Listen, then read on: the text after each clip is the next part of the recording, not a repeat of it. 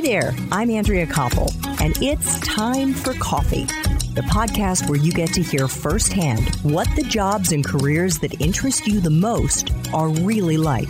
Hey there, Java Junkies. Welcome to another K-Cup mini episode of Time for Coffee. By the way, K-Cups come in 3 sizes, single, double, and triple shots, or roughly 1 minute, 5 minutes, or 10 minutes in length. So if you don't have time to throw back an entire caffeinated career conversation, these K-Cup mini episodes of T4C can give you a quick caffeinated fix, whether you're on the go or you only have a few minutes to binge. So grab your mug and take a chug, because it's time for a caffeinated career double shot K-Cup with my guest, Ben Weiner.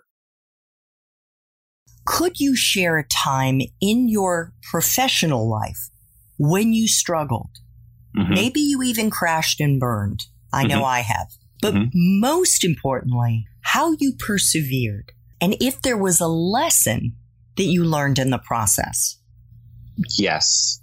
So we were starting out as this farming group, and just imagine you have not just the coffee from your farm, but that's actually a small part of what was our first shipping container of 280 bags of coffee, each weighing 152 pounds. I think it's, to do the math, but I think it's 42,000 something pounds of coffee for farmers. And you were organizing, putting it into a container. And we had a very well-known big importer who prides himself on supporting farmers, was going to take this coffee, and they had tasted it and they had done all kinds of quality control with us. They had seen it and they said, this coffee is outstanding. And meanwhile, the coffee economy is a very difficult one. And so in the 90s, the price of coffee was below $1.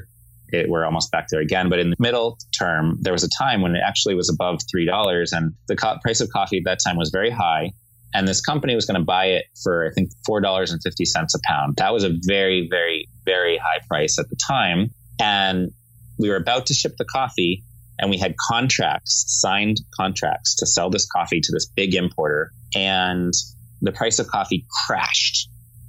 And this is right as we're sending pre-shipment samples, because the contract says you have to send samples and they have to be approved. And if there's a dispute, it's going to be settled by the Green Coffee Association, which is located in the US. And they said, you know what, this coffee just doesn't taste good. And I said, what do you mean it doesn't taste good? This isn't just one coffee. This is 20 different farmers' coffee. How could it possibly be that every single one of them doesn't taste good? And yeah, this just isn't what we were cupping earlier.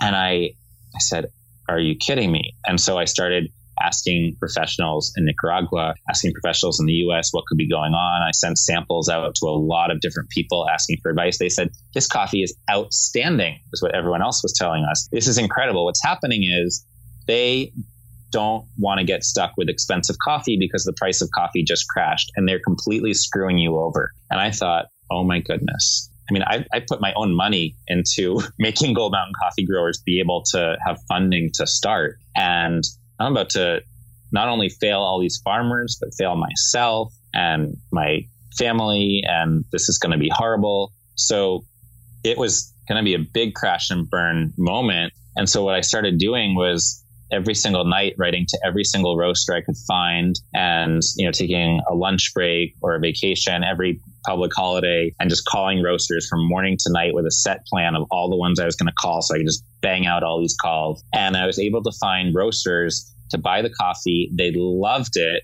And we said, we're never going to work with that importer that lacks scruples again. And our model is going to be working with roasters, because we can't get screwed over like this again. And it made us much stronger. And that was really what set Gold Mountain coffee growers apart, because then the roasters started getting to know us and they asked for more coffee the next year, and we started growing by word of mouth. That was a scary, very, very, very scary time.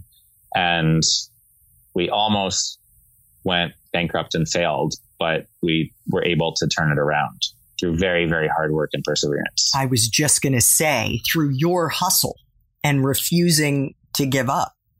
Yeah, if you just think about all of these families who many of them had been living in abject poverty, and we're trying to help them turn their own lives around by connecting with markets. And meanwhile, we'd put all our eggs in one basket, and that was a mistake. And that basket was about to fail us and have the bottom just fall right out. Oh my gosh. Yeah. Thanks for tuning in to this K-Cup mini episode of Time for Coffee. If you want to listen to our entire caffeinated career conversation, please check out the show notes for this episode. Thanks so much for listening to Time for Coffee, where the professionals in the jobs that most interest you always have time to grab coffee 24/7, no matter where you live.